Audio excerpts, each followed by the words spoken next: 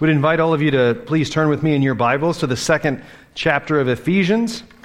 We will begin in verse 19, and I know to my brothers upstairs, I didn't give you slides this morning, but we'll just be focusing on these verses at different parts, and so as long as you can move back and forth between this passage, we'll be good to go.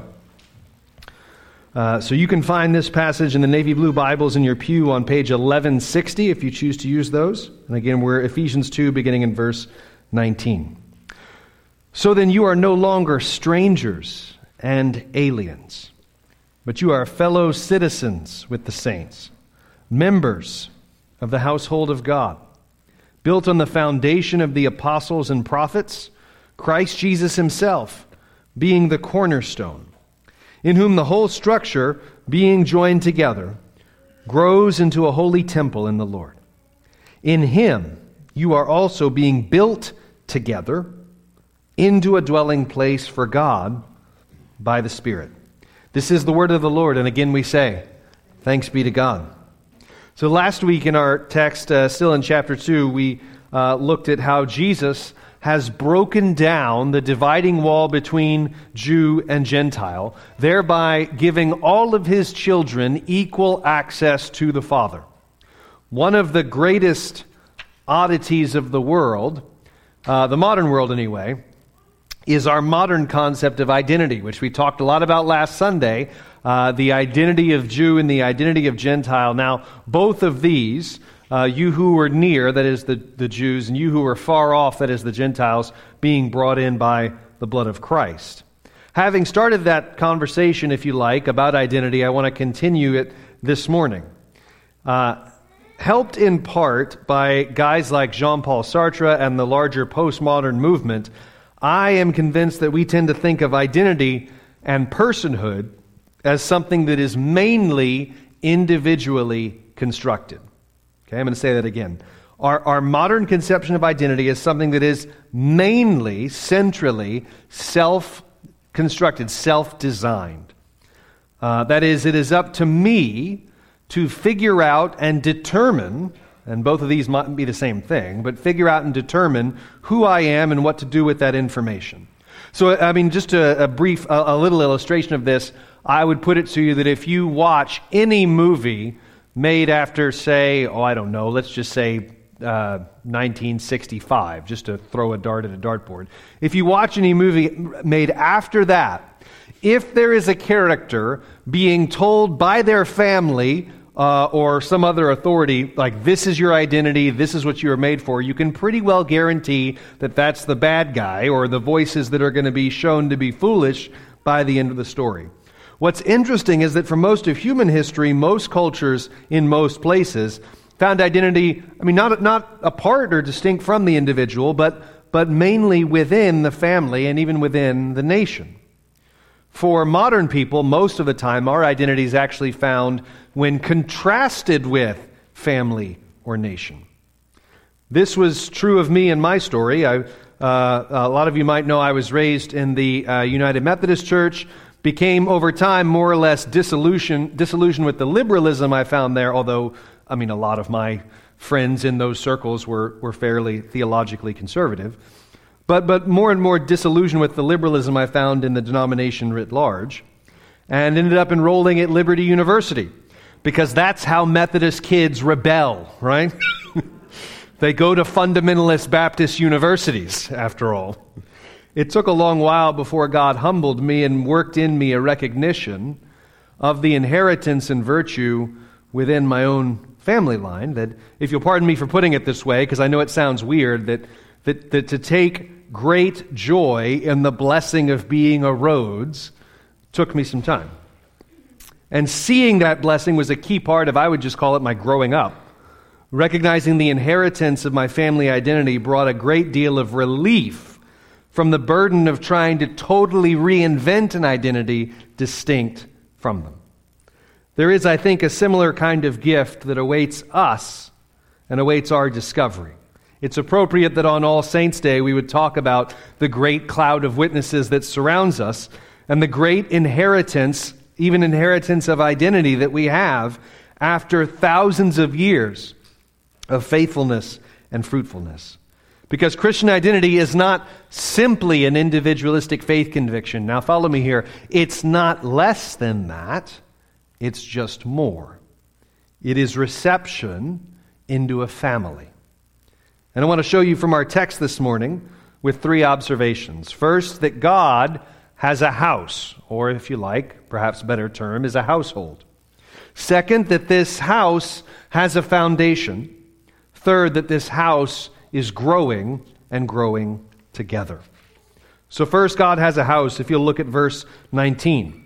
So then Paul says, you are no longer strangers and aliens. That's the case he just finished making. Jews and Gentiles, dividing wall has come down. But you are fellow citizens, that's nation terminology, with the saints, and fellow members of the household of God, that's family terminology. So fellow citizens, you have nation terminology. Members of the household of God, that's family terminology. Paul tells the Ephesians they were at one point strangers and sojourners, strangers and aliens. Now think about that for a minute. He's writing to Ephesians in the city of Ephesus, calling them strangers and aliens. Right? I mean, if anything, Paul is the stranger, right? You're the one writing to us. Paul, I grew up here. How am I a stranger and an alien? What he is saying is that strangers and aliens to the covenants of promise. You've been made a citizen, Paul says, and a family member. They are citizens and their family members. In fact, the word members there in the ESV translates members. It's the same word Paul uses in 1 Timothy 5:8 when he says that anyone who does not take care of the members of his own family, household, has abandoned the faith. And we're also not just members in the household, we're citizens. In fact, fellow citizens with the saints, Paul says. To be a Christian is to be part of a people. These people have a history. They have a storied past. This is part of the reason we pause today to celebrate All Saints Sunday. Your Christianity is not simply your own private personal relationship with Jesus and the accompanying set of individualistic convictions. It's not less than that. It's just a lot more than that. To be a Christian is to have citizenship in, to use the words of one hymn writer, in Emmanuel's land, and to have belonging in his family. Now, this terminology might be challenging for us to get our hands around, because citizenship identity and familial identity are the two forms of identity that I would argue our culture has worked pretty hard to dissolve, at least to dissolve their weight and importance. Such that if you were to pose the broad questions, two broad questions in our cultural moment, what does it mean to be a citizen of your country? And what does it mean to be a member of your family? You're going to get all sorts of answers. Some of them, perhaps many of them, kind of empty and worthless. But Paul uses these two concepts to communicate to new believers what God is doing. He's building a nation, which gives you a sense of magnitude, right? I mean, nations are big. And he's building a house, which gives a sense of intimacy, smallness, and nearness. I don't wonder if it was that we were a people who, say, had a higher reverence for citizenship and for the family, it would not result in a deeper understanding of what it means to be a Christian. Because Paul, what he's saying here, that should really astonish us, is that a sense of belonging in the citizenship and family senses are baked into the Christian life. Belonging and believing are meant to go together. Belonging and believing are meant to go together. God has a house, and his people are a part of it together. We tend to mostly think of Christianity in terms of, I am now a different sort of me, right? You know, so I once was lost, but now I'm found, was blind, but now I see. And yes and amen, that is true of all of you who are in Christ. Once you were in darkness, now you walk in his light. Once you were far off, now you've been brought near by the blood of Christ.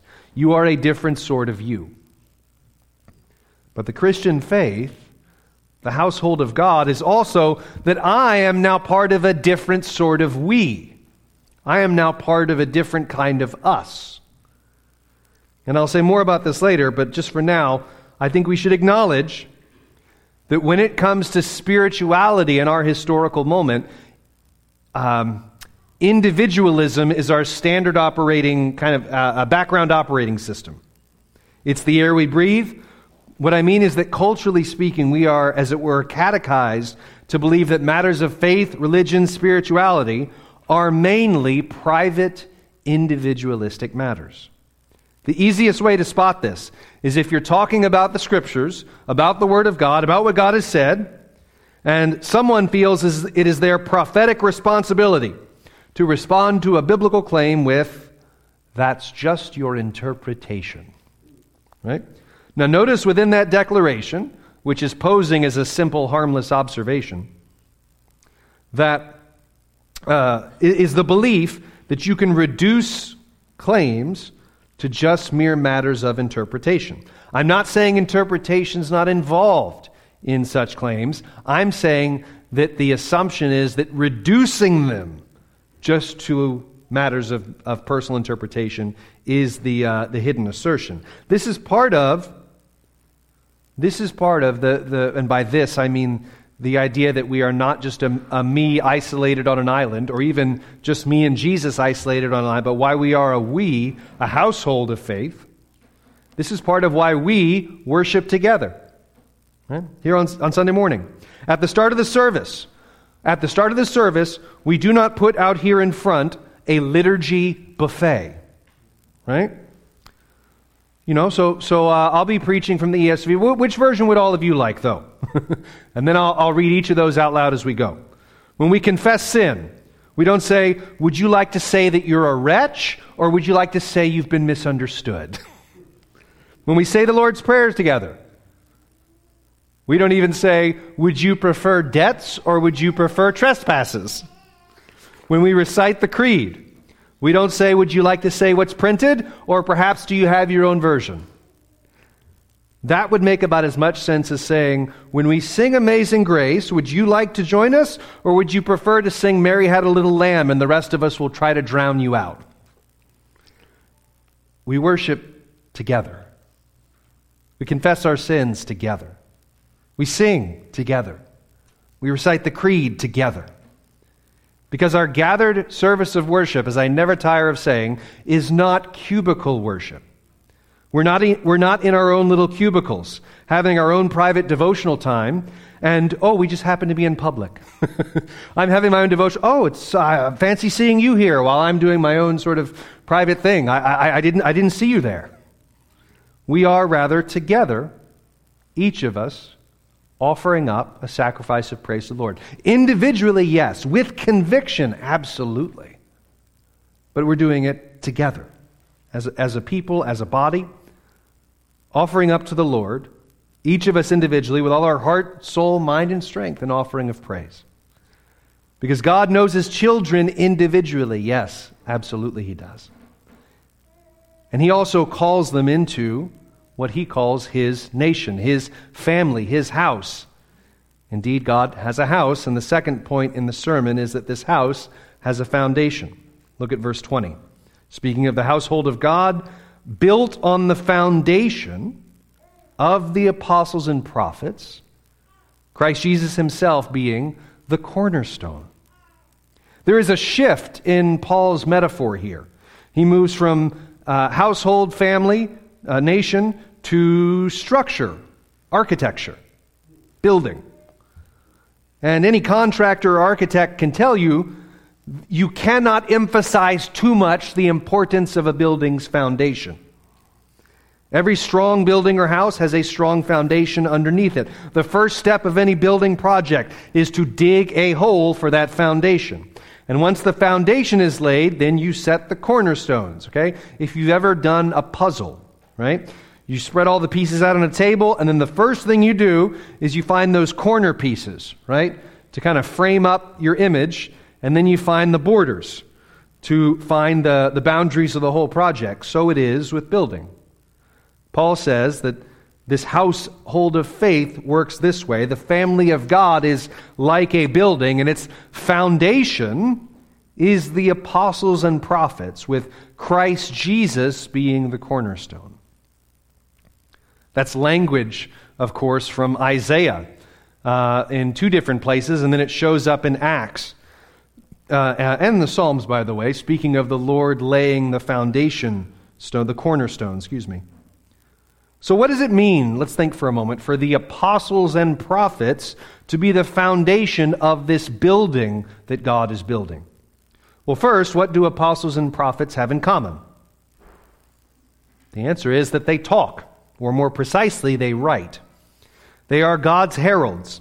In the Old Testament, God set apart prophets as the ones who were charged to speak His words to His people.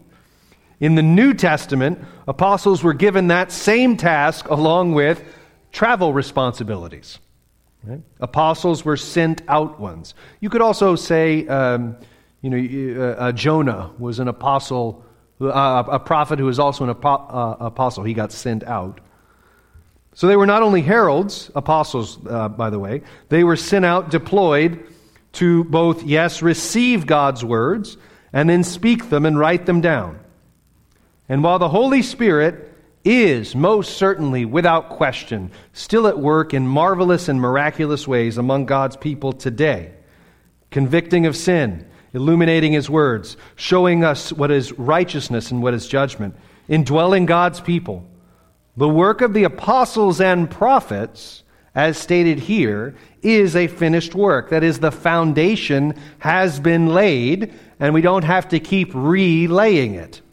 We call that foundation the Bible, the words of the apostles and prophets, right? We are a people of words. God spoke through chosen men, inspired by the Holy Spirit. One of the things I love, by the way, Gary, appropriately having us pray for Muslims in the Middle East and in all places.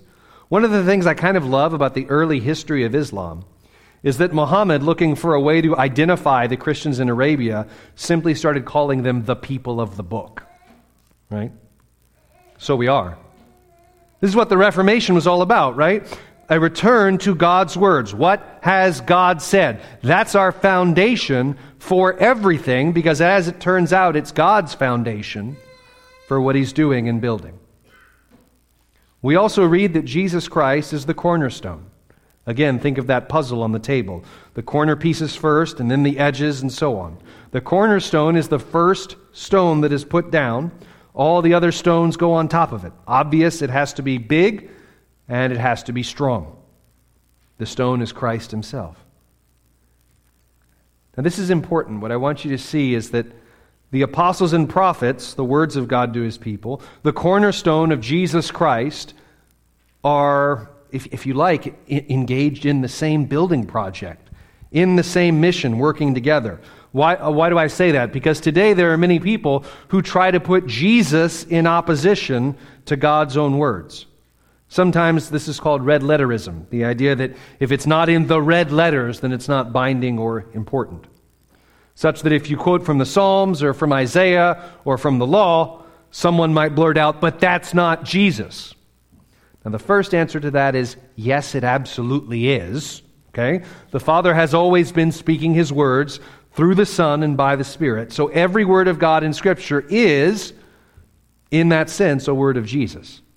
I don't think it's wrong to have a red letter Bible.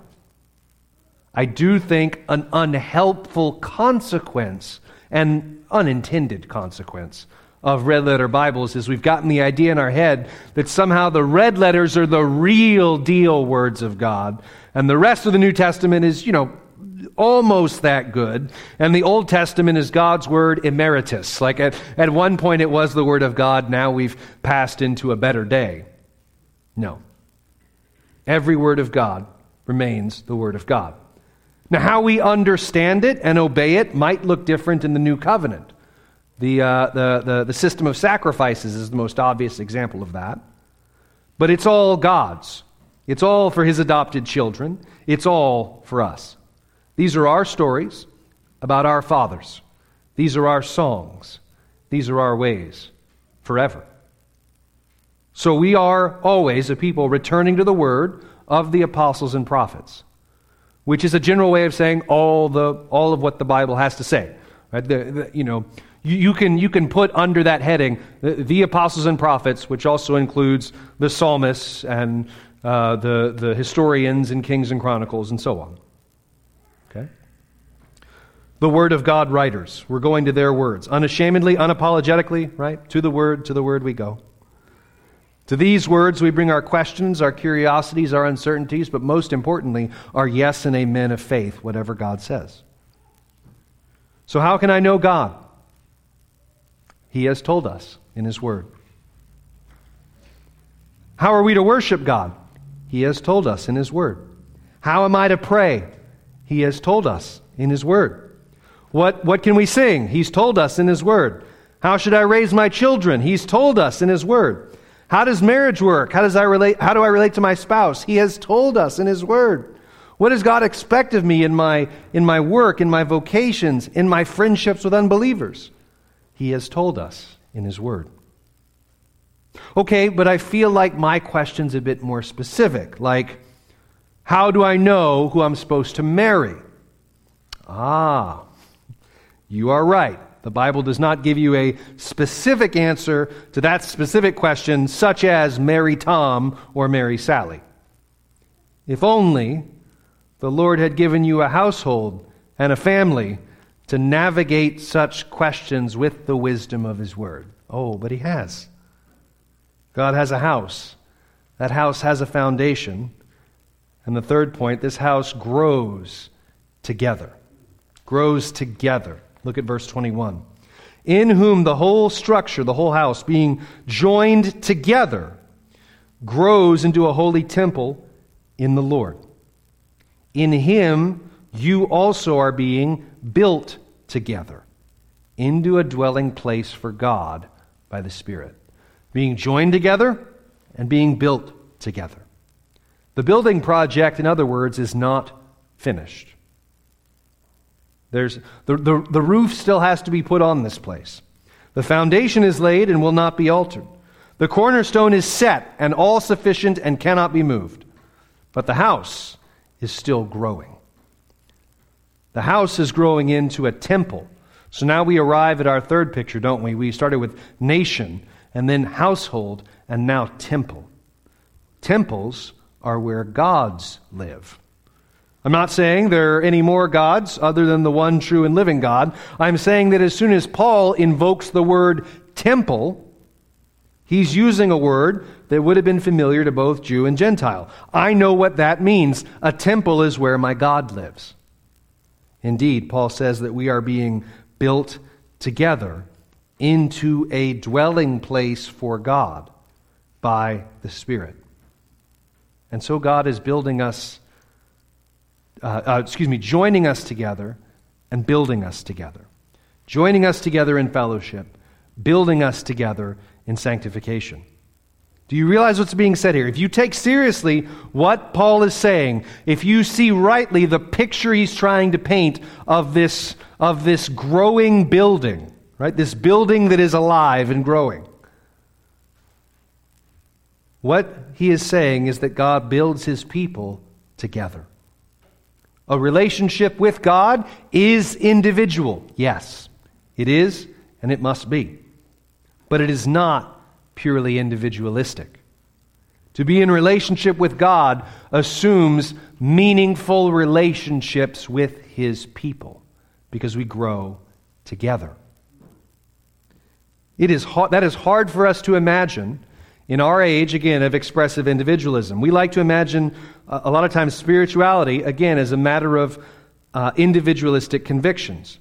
So to be a Christian means I made a decision, I chose to believe, I read my Bible, I get baptized, I sing these kinds of Christian songs, I say my prayers. That's what it means to be a Christian. And as soon as someone asks, well, are you part of a church? Do you worship with other believers, say? Are you in, we might say, to throw this term in, covenantal connection with other believers? The modern evangelical tendency is to gasp and say, how dare you? Don't you know that you don't go to church, you are, I know all of you knew it. You've all been catechized with that one.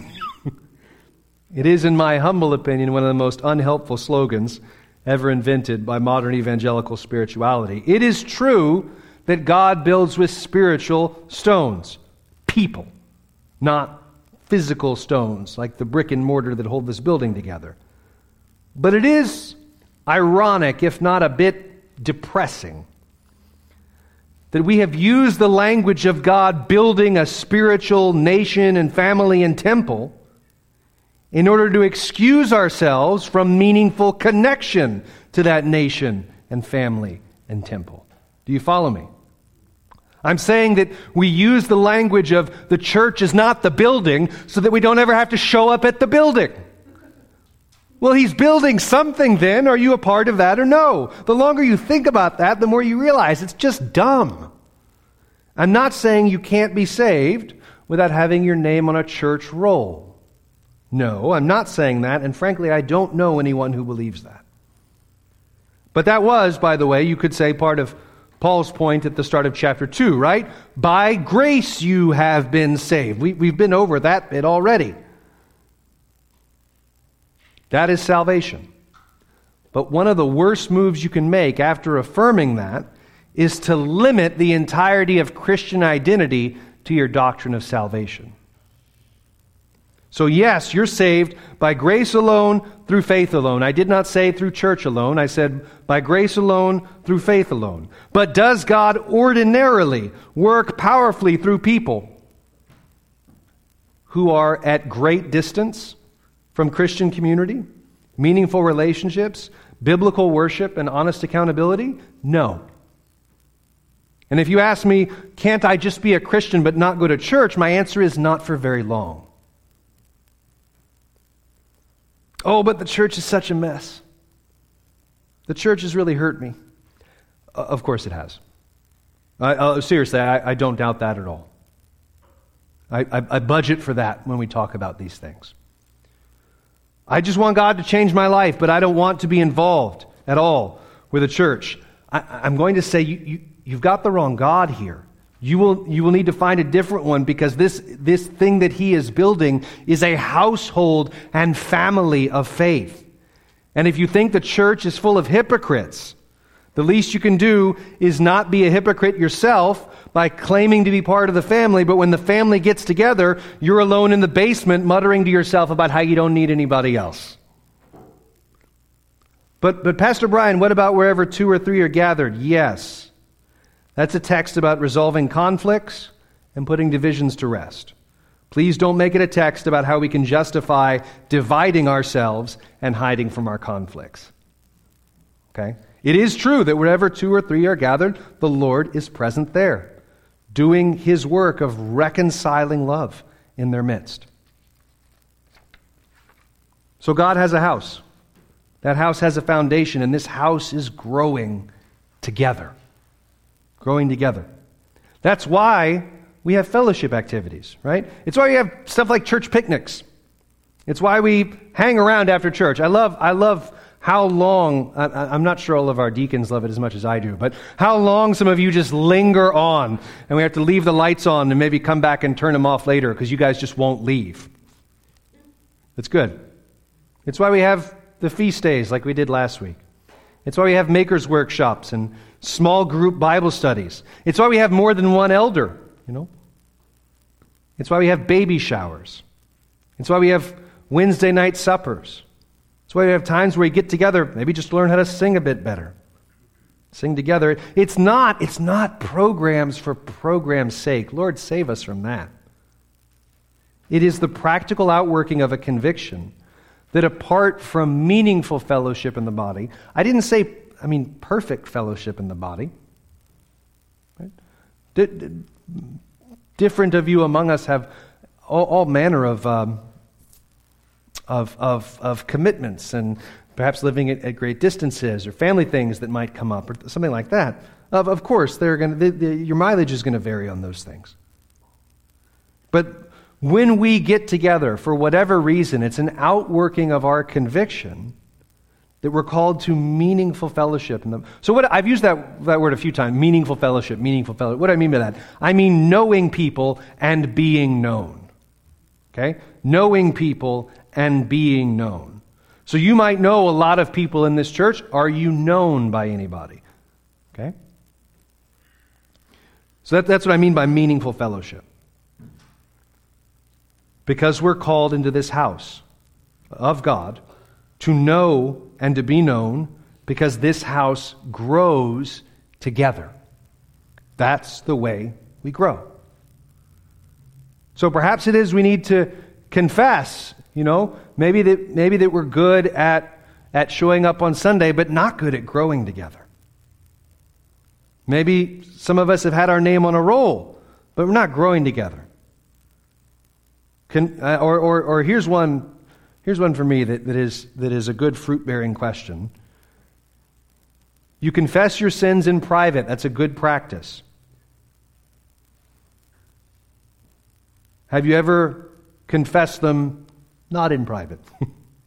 To your spouse, to your friends, to your pastor? Or we had a time during the service this morning of giving of tithes and offerings, a good thing to do.